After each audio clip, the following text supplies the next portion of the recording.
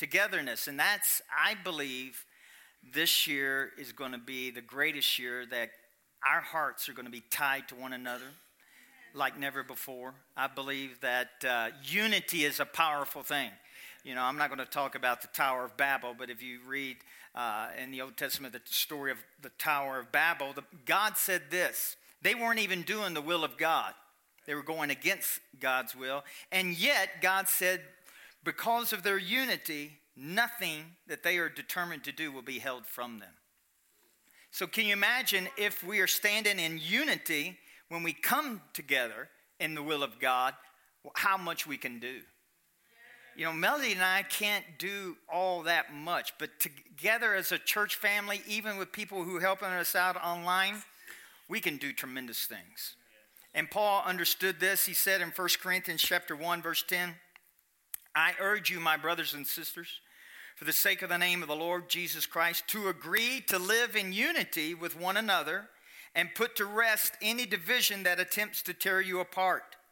Be restored as one united body, living in perfect harmony from a consistent choreography. Did I say it right that time? Choreography. Yeah. I couldn't even say it the first service. So from a consistent, that word, among yourselves, having a common perspective with shared values. Togetherness. This is the definition of that word. The state of being close to another person or other people. And they give the example, the sense of family togetherness. I like that. The sense of family togetherness was strong and excluded neighbors. Well, we're not going to do that part. But the family coming together. And then some synonyms are cohesion, cohesiveness, harmony, fellowship, camaraderie, and close bonds. I'm telling you, we're going to do more this year because we come together. Because there's unity in this house. And I believe that the Lord has really put that on my heart. And I believe that it's going to be by His grace, by His power, by His ability working through us and with one another. And I'm asking for our church family to really partner with us this year. And I'm going to tell you what I mean by that. First of all, partner by just praying for us as a church, as our leadership. You pray for our leaders. That would be me and everybody below me. We have a lot of leaders in this church. But also pray for one another. I pray for you guys. Sometimes I pray for you corporately, but other times I'll just say, okay, God, is there anybody that really needs special prayer or something going on in their life? And sometimes the Lord will bring me your face, bring me your name, and I'll just start praying for you. And so I don't announce that. You know, I prayed for John today. I'm telling you what, you all just lift him up. He's really, no, I don't do it that way. But, you know, I know that God wants us to pray. So will you partner with us in prayer? Will you partner also with your giving? I know it's a cuss word for pastors to mention about giving, but can I explain my heart? This is what I know. The more money that comes in, the more that we can do. That's just flat out it. The more that we can do online through the internet, the more that we can do locally and globally. I just know that we just need more money. And I'm asking you to partner with us and just give whatever's on your heart to give. I know I said this in the first service, and I know it probably sounded weird or strange because I don't even pray about my giving. I don't. I just give what's in my heart, what I want to give. And if I want to give more, I say, Lord, you need to give me some more money because I want to give more. And I'm amazed that He gives me more money. But I'm a giver. And on Christmas Eve, we had this, we have our tradition. We read the Christmas story and everything. But this year, after that, I just had it on my heart to do this. I told all the people that were younger than me in my family as we came together, I said, your stock, your pedigree is a line of givers, people who are generous. And I said, Dad Hagemeyer is the most generous giving person I've ever known on this planet. And I said, he's taught me that, and I have become that in my lifetime to be a giver and to be generous. And I said, this is the thing that I want you younger people to know. There's never been a day in my life that God has not provided for me, blessed me, and even given me my wants. You know, people says, well, God will give you your needs. No, God will give you the desires, plural, of your heart. So he gives me stuff that I don't need. I don't need a nice pickup truck, but I got one. I may not need this, I may not need, but I tell you what, being a generous giver just opens that up. It's not, God's not withholding anything from you. Let me just tell you that. He's not. He's not withholding something from you because you're stingy or you're tight. He's not. But I do know this. The more that I release, the more comes to me. And it's just the goodness of God. And because of that, I have never lacked in my lifetime. And I'm telling you that not because I'm trying to get something from you. We've already received our offering, so you're cool, all right? But if you want, we can take up. No, I'm just kidding. But anyway, I'm just wanting you to know that. And I feel like as your pastor, as your friend, I would like for you to partner in your giving. I'm not going to tell you how much to give. Give what you want to in your heart. Give what you want to. That's what I give. Anyway, everybody okay? Yep. So, partnering with our prayers, with our giving, but also partner in our believing. I want you to believe with us. This is something that's bigger than me. It's bigger than me and Melody. What we are believing for is huge. It's too big for us. It doesn't make logic sense in what we're believing for. I mean, long-term goal, I want 5,000 member church. I know you look at us and go, Pastor. Logically speaking, that's ridiculous. But I'm so thankful that when it comes to God, he doesn't deal with logic. He doesn't deal with logic. He doesn't deal. This has to make sense. Really? Okay, explain the virgin birth. It doesn't make sense, so we just really can't go that way. But man, you read from Genesis to Revelation, there's a lot of stuff that doesn't make sense. You can't reason it out. I mean, you can't reason out. A little shepherd boy throwing a stone to a giant kills him dead. I mean, you just think, oh, what a lucky shot. No, that would be called God. And there's God things that he wants to do in your life and my life when we get out of the realm of reasoning. Don't get me wrong. I don't think he ought to just be ignorant and say not use your brain. I believe God gave us a brain for a reason. But at the same time, we do not let logic and reason determine everything that we're believing God for. And so based upon that, for us to be believing God for a 5,000 member church, it's just ridiculous. But I'm not going by that. So my short-term goal for this year, I would like this to happen by Easter. We ought to be running 250 people. We ought to be running 250 people. Now, we have about 250 members. But how many know there's things that come up and not all 250 people come every single Sunday. So we're under 200 in that way. But I want to have 250 people in the house. If God used 120 gathered in the upper room and the whole world was changed, I think 250 is a good number to change Pueblo. I said, I think 250 is a good number to change Pueblo. And so we're also, listen, we need your help in that. We have marketing. We spend money on marketing. But there is nothing better advertisement than your mouth. So we need your mouth. We need you to tell people about our church. Do you believe in what we're speaking from this pulpit? Do you believe in our vision? Do you believe in our goal? Then partner with it. And because there's a lot of hurting people, not only online, but there's a lot of hurting people in our city. A lot of people that need their lives transformed. They don't need religion, they need transformation. And listen to me, that's the other, above everything else, God has given us a mandate to change the way people think about him.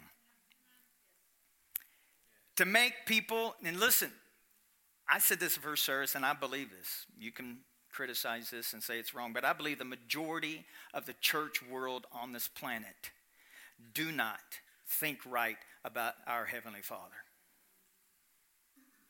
The majority of Christians think that the blessings and the goodness of God are based upon their performance, not upon his goodness.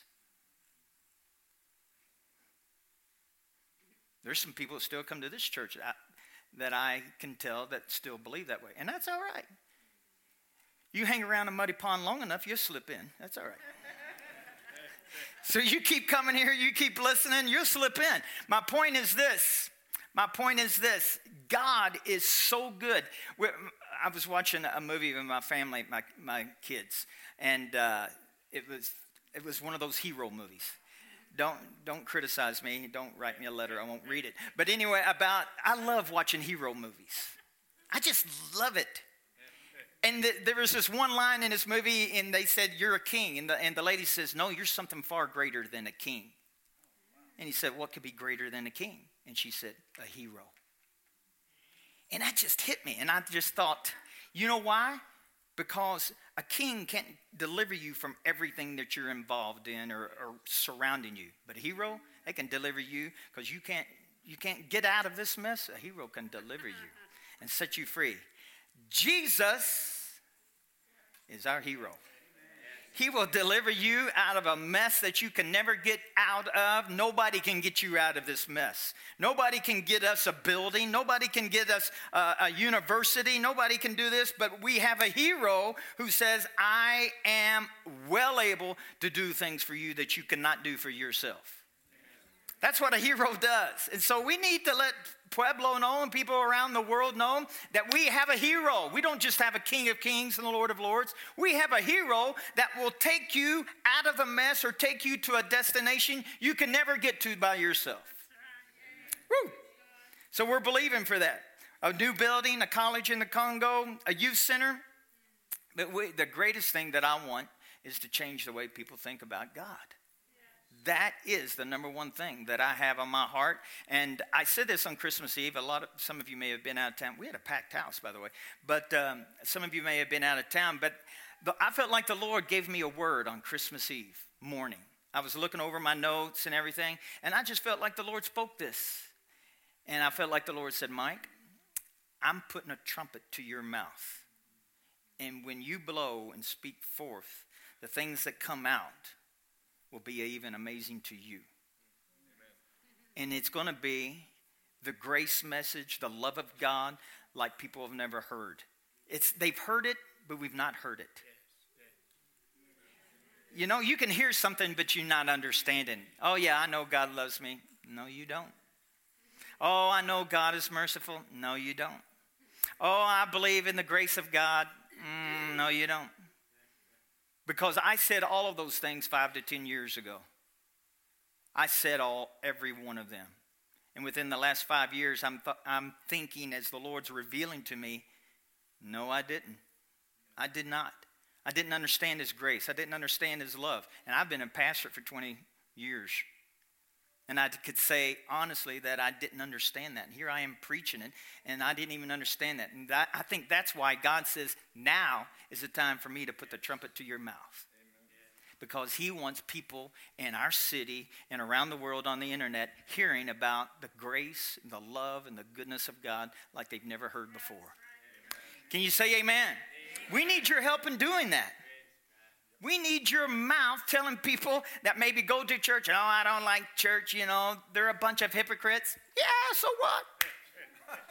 The hospital's full of sick people. That doesn't stop sick people from going.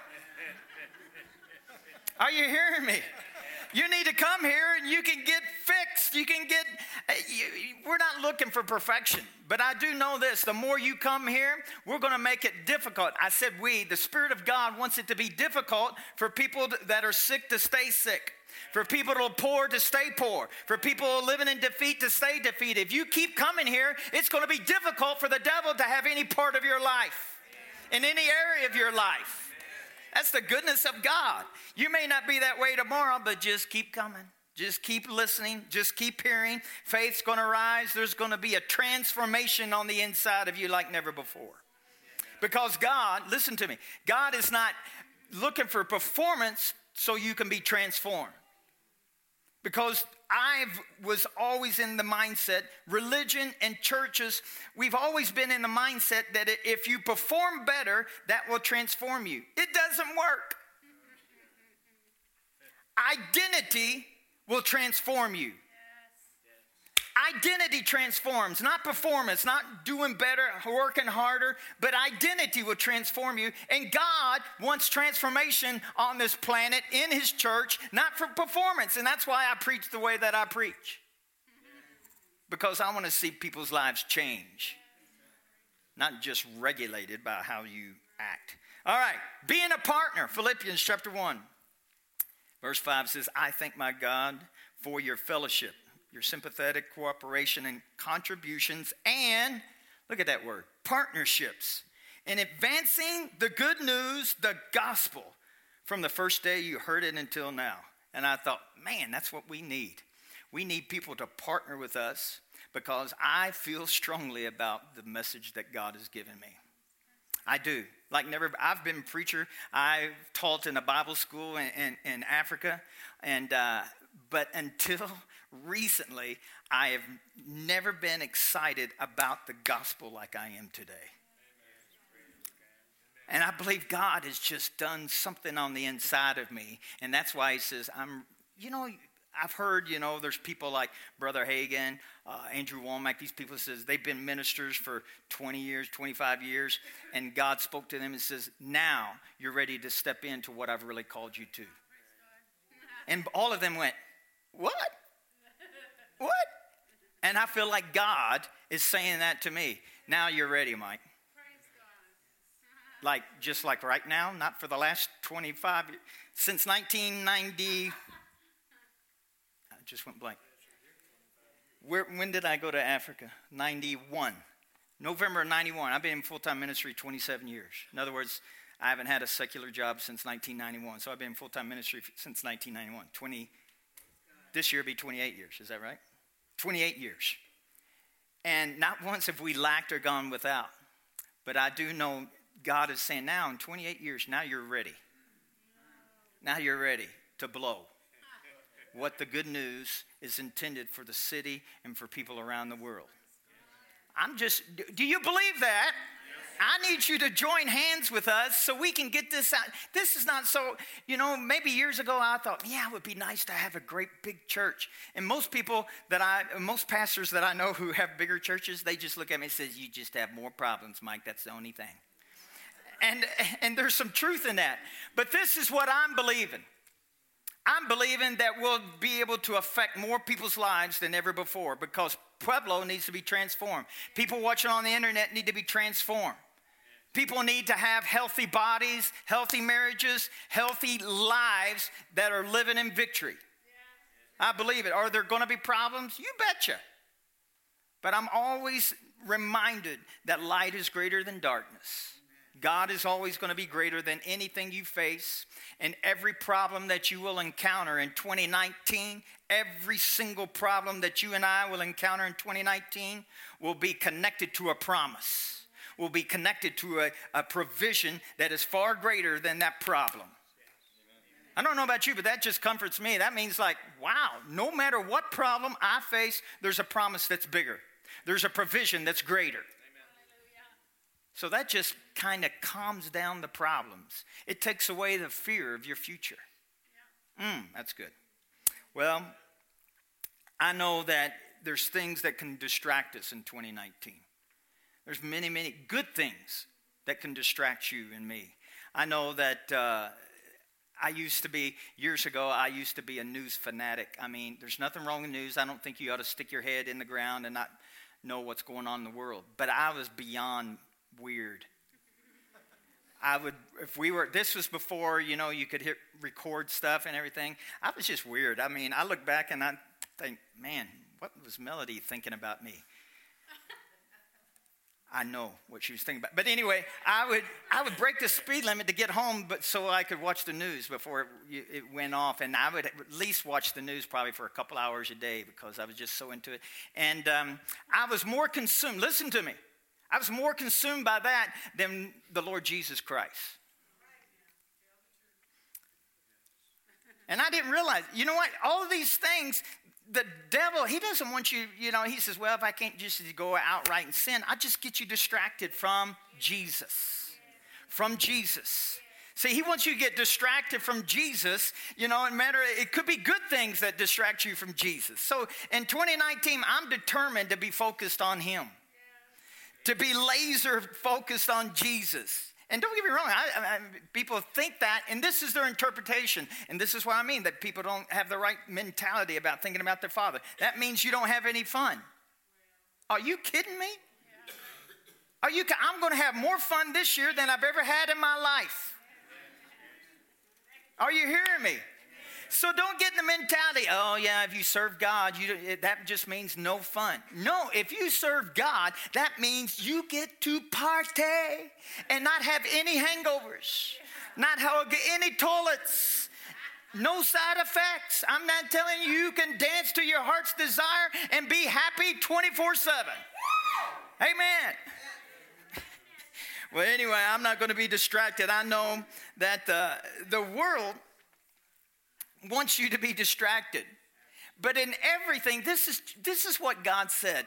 Jesus himself said, this is how the world's going to know you're my disciples. This is how the world's going to know you're my disciple. Do you realize he could have picked anything that he wanted? He could have picked morals. Living a good life. This is how the world's going to know. Biblical education. Nothing wrong. You should know the Bible. But I do know this. People are winning at Bible trivia and losing in life. I don't want to win at Bible trivia and lose in life. Put that in your pipe and smoke it. But anyway, that's probably not a good phrase to say in church. But anyway, you know what I mean. You know what I mean? I want people to win in life. You can quote me 400 scriptures, but are you winning in life? You can quote me 200 scriptures, but do you love your wife? You can quote me 200 scriptures, but are you living in a healthy body that's the temple of Almighty God? Tell me. That's where I want people to be. Anyway, God could have picked anything. This is how the world's going to know. He picked one thing. He could have said performance. It's all about performance. That's how people are going to know. Being religious. That's how people are going to know. But he picked one thing. John 13:34. A new commandment I give to you, that you love one another. How should you love one another? As I have loved you. That you also love one another. By this. Did you hear that? Everybody say by this. By this, all will know that you are my disciples if you love one another. Now that may sound like, dear Lord in heaven, help us all. You mean I got to love people? Yeah. But this is the good news. Once you and I found out that he's provided the love. Yes. If you and I have to do it, if I have to say, I got to love everybody. Oh, Lord. There's some people. It's like Roy Rogers said one time. He says, Lord, you said not to hate anybody, but if you ever change your mind, I got a list. I know it's a bad illustration, but anyway, it is funny. But anyway, if in our own strength, in our own might, in our own ability, holy cow, no. But the good news is this. When you and I get a revelation of what God has put inside of us, which is called love, his love now is abundantly ready to manifest and spill out to everybody you know. Man. How does God love you? It says you need to love people as I have loved you. This is where the problem, I think, is. People don't really understand. People don't really understand how God loves them. So it's easy not to love other people if you don't understand how God loves you. And I believe that's where the disconnect is from us loving other people, because we don't totally understand how God loves us. We don't. So how does God love you? John 15:12, he says, this is my commandment, that you love one another as I loved you. And so I started writing down some things, and I started meditating upon that. And I thought, is God critical of me? I think most Christians believe that God is pretty critical of them. You know, that he writes down. I really have preached about how God is not writing down your sins. There's no record of your sin in heaven. None. I used to think when I was younger, not too long ago, I said younger, probably about 10 years ago, I used to think that there was a whole library called the Davis Sins. And it was just mine, whole library, not a book, library. Presidents have their own library. I thought I had mine. It's just in heaven under the sin category. But he's not writing down your sins. And I found out God's not even critical of me. I said, God, what? He says, I'm not critical of you, Mike. God never criticizes me. He never criticizes you. I know some of you are going, what? God is not up in heaven being critical? The angry eyebrows? My youngest grandson, he can give you the look. He's not, he can just... And God never does that to you and me. He never does. Look, he's always, when he thinks of you, when he comes into your presence or whatever, he's always like this. So good to see you. So glad to talk to you. He's always happy with you. Never, ever critical of you. When you make a mistake, he doesn't just like, Michael. That's what my mom always said. You knew you were in trouble. Michael Davis. I don't know what it is about parents. We say the whole 14 million long letter name. Like, what did I do? God never calls out your name like that. Never. I said never. He's never critical of you. He's never writing down every little mistake. Now, being somebody from Kentucky, from the people who are watching in Kentucky, I'm not bad-mouthing Kentucky. You all know that English was an elective. It wasn't a requirement. But anyway, I sometimes I make up words. But you get the point across. I make up words and you get the point across. And there's many people, and I do mean many, will come to me after the message and say, you do realize that's not a word. I go, yeah, but I was just trying to get a point. God has never said, Mike, don't make up words. I feel like God's in heaven. He specifically he gets all the angels and says, listen to this message. It's hilarious. He makes up words all the time. He's hard to follow with some of those people down there, but man, is he cool or what? No, but anyway, God is not critical. He's not critical. Now, I'm going to share my heart with you because I know there's been some people I hear through the grapevine that, in the last 3 years, 4 years, I've been dressing differently. I used to wear a suit, a tie, every single Sunday. Every Sunday. And then I stopped. And this is the thing. I know people, if you come from a religious background, you're going to be used to that and you like that, and I understand that. But I am doing my best to people who come through that door who don't go to church, who like to wear blue jeans, and they were going to feel welcome. If you want to wear a suit, listen to me now. If you want to wear a suit to this church, you are free. When you come in, I'll go, Dad, do your whistle. Do your whistle. Dad. I caught him off guard. You need a drink of water. But anyway, he would whistle and make my ears hurt. I just go, but I would whistle like, ladies, if you want to wear one of those decked out prom dress, good looking dresses, I want, woo, man, that looks nice. There you go. You can wear what you want. But if you want to wear blue, when I was growing up in church, if you wear shorts, you were a sinner. And you could go to, if you died in shorts, you're going to hell.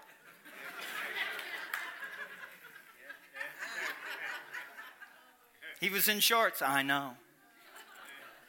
Bless his heart. No, it's too late.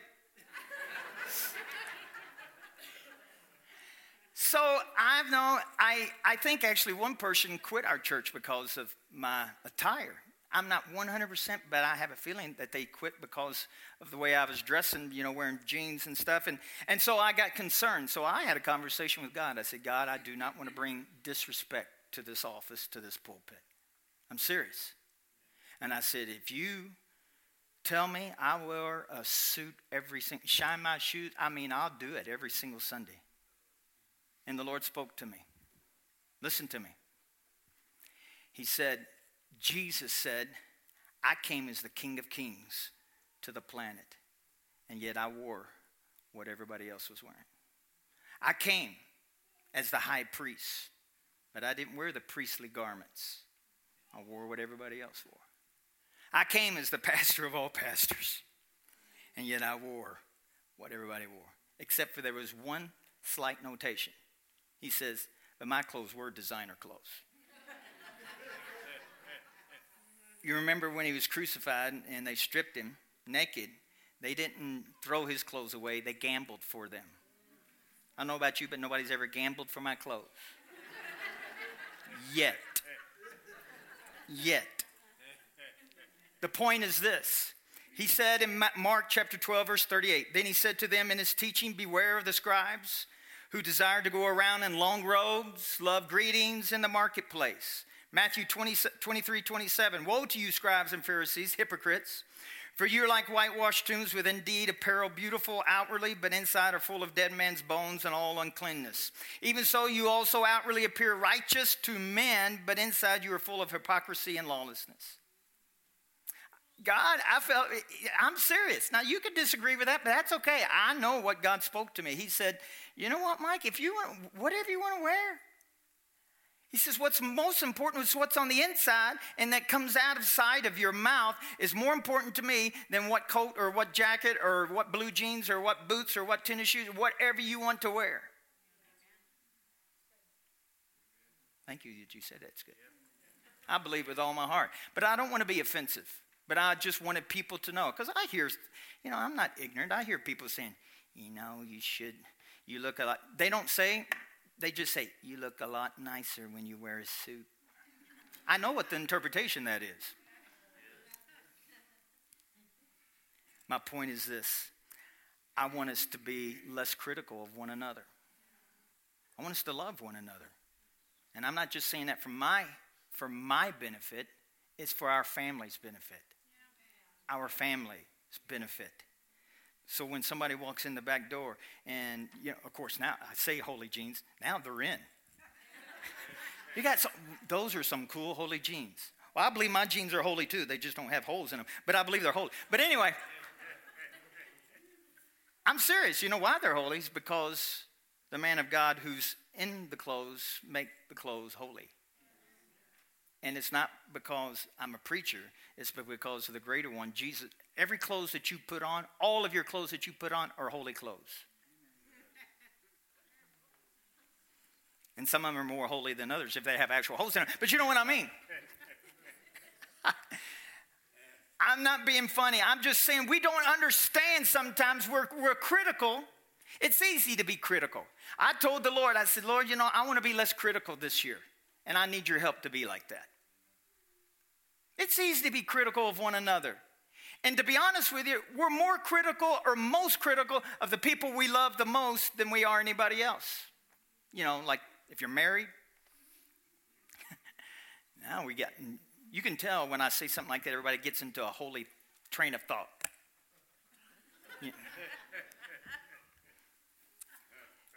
We are the most critical and sometimes the meanest and unkindest to the ones that we love the most. I'm just saying. And I feel like God says, I can help you in that department. When you understand not only your identity, you understand their identity. You won't be as critical. That's why we're critical of one another. We just don't know who we are and we don't know who they are. God knows who you are, and he also knows who they are. That's why God's never critical of you and me.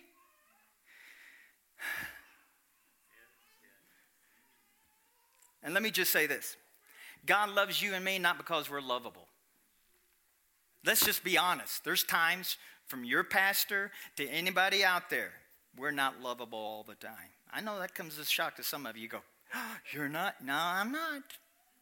Some of you go, I know you're not. But anyway, there may be one or two out there that think I'm always. But anyway, there's, and I'm serious about the one or two. But anyway, God does not love us because we're lovable. It's because he loves us because that's his nature. And the good news is that nature is on the inside of you and me. That's why we can love people. Not because they're lovable. It's because it's the very nature of Almighty God. That's why he loves me. That's why he loves you. It's not because you're good. Oh, I'm better than them. No, you could be worse than everybody. And God says, I still loved you, for God so loved the world. He loves people, not because they're lovable. And this is what Peter says in 1 Peter chapter 4, verse 8. Above all, you can just stop right there. Above all. What does that mean? This is the most important thing, ladies and gentlemen. Everybody say above all. Above all, constantly echo God's intense love for one another. Did you just get that? Because I thought, I want to preach, Lord, I just want to have an impactful message the first of the year. He said, this is it. Why? Because this is above all. Well, God, I really, love, I'm going to preach on love. That's what I'm going to do. Why? Because he says, above all, constantly echo God's intense love for one another. For love will be a canopy over a multitude of sins. I've heard that, but I started meditating upon that. And listen, it's not talking about, God, of course, his love covers a multitude, but he's talking about you and me. Because he's saying love one another. So how does love put a canopy or cover, the King James Version says cover a multitude of sins. How does that love do that? This is how it does that. We all have issues, stuff going on that irritate people, that are wrong. If you're married, you know exactly what I mean. If you have friends, you know what I mean. If you're breathing, you know what I mean. People do things that you don't like. This is what God says. My love will cause that to be covered like it doesn't exist, like they're not doing it. And I went, what? Can you remember, when if you're married, before you were married, or if you ever dated, when you were dating, there would be people that your friends, let's just be real, your friends would go to, well, she does this, and she does that, and, she's irritating this, and you're just going, yeah, isn't it cute? And they're looking at you like, no, it's not cute at all. But this is what love does. It's just kind of like, yeah, I know they're doing it, but it doesn't matter. You get Google-eyed, and all of that. That's what love does. But, then after you get married, then, you see all the nakedness and all the ugliness and everything and what they do and what things irritate you, and you go like, it ain't pretty no more. You know what? Who is that? You lost that love and feeling? You lost that love and feeling. Whoa. I got backup right here. Everybody now.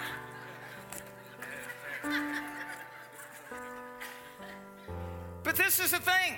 It's not that it's lost, it's still in you, but that your critical attitude pushes that down to where it's not able to manifest like God wants it to. But this year, I just told God, I says, I want to love the way and see people in their true identity the way that you see them. And God says, then Mike, you have to see yourself the way that I see you. You cannot see somebody in their true identity until you see yourself in your true identity. Because once you see yourself in your true identity, it transforms your life to where you have the ability now to see other people's identity. Woo! I just got started. Ephesians chapter 4, verse 2. With tender humility and quiet patience, always demonstrate gentleness, generous love toward one another, especially toward those who may try your patience. We have a list of people that can fit into that category. Who try your patience. The Lord says, I have the ability inside of you To be patient toward those who will try your patience, who are irritating you, who are like a thorn that goes underneath your fingernail. God says, I can cause you to love them in a way that you've never seen before. But first of all, you have to see the way that I see you. And if you see the way that I see you, then you'll have the ability to see them the way that I see them. And I'm never critical of them, Mike, like you are. God is never critical. You know, I feel justified in being critical because they're really stupid, God. We feel justified. 1 Peter 3:8. Now, this is the goal. This is the goal for Rocky Mountain Family Church 2019. Here it is. It's written in the Word of God. This is the goal, to live in harmony with one another and demonstrate affectionate love, sympathy, and kindness. Oh, Lord, help us. You know, it could, if it just didn't put the word kindness in there. Kindness toward God? No, toward other believers. Let humility describe who you are as you dearly love one another. Never retaliate when someone treats you wrongly, nor insult those who insult you, but instead respond by speaking a blessing over them, because a blessing is what God promised to give you. This is the goal. Will we be perfect at this? Just let me tell you right now, no. But that's the goal. I'd rather shoot for the goal and come close than say, you know what, we can't do that, so just hate everybody, okay? It's just a lot easier to hate people and it's easier to be critical of people. Hey, you dress funny. Your mother, man, did your mother pick out those clothes for you? You need more makeup. I'll buy it. I mean, it's easy to talk like that. That was a joke. Some of you women going, I was talking about the men. But anyway, it's easy to be critical, isn't it? It's just part of the flesh of life. Now that we have social media, everybody wants to be critical around the world. People can be critical of you from the Congo, you know, they can be, or from Jamaica or wherever. They can put it on the internet and be critical of you. But here he says, this is the goal. Demonstrate affectionate love, sympathy, and kindness toward other believers. Let humility rise up from you. Never retaliate wrong for wrong. This is the goal. I know I won't be perfect at that. I know you won't be perfect at that. But that should be our goal. And when we find out who our true identity is, and we're going to go on this journey this year, 2019. 2019, we'll go on this journey of realizing who our identity is, how much God loves us, how much He's transformed us, and then we'll be able to love others and see transformation in their life. This is the goal. Let's stand. One last scripture. I appeal to you, 1 Corinthians 1:10. I appeal to you. This is Paul, man. He's saying, man, I'm appealing to you. Dear brothers and sisters, by the authority of our Lord Jesus Christ, to live in harmony with each other, let there be no divisions in the church. Rather be of one mind, united in thought and purpose. I believe we can do this as a family, Rocky Mountain Family Church. We're just like every other family. There could be some weirdos. There can be this. There could be that. Yeah, there can be some uncles this. And, you know, yeah, I got that family. So do we. But the great thing is we're family. But the even greater thing is we have the greatest Father. We have the greatest Father. And He will work on the inside of you to help you to have victory in your life. To walk in health, to walk in victory, and to walk in unity. I believe we can do this as a family. I believe we may not be perfect. I know we won't be perfect at it, but I do know one thing. As we come together, we'll see growth in this church. We'll see growth in our city. We'll see lives transform. We'll see people who've never been healed get healed. We'll see marriages that are about ready to go in divorce court, and they'll come and have the most romantic explosion in their life because of the love of God. We'll see people who are struggling financially all of a sudden just come into the grace of Almighty God to bring them from the depths of poverty to the riches of His grace and glory. I believe we'll see that this year. And walking in unity and being partners of one of another together as a family, we'll be able to do more. Amen.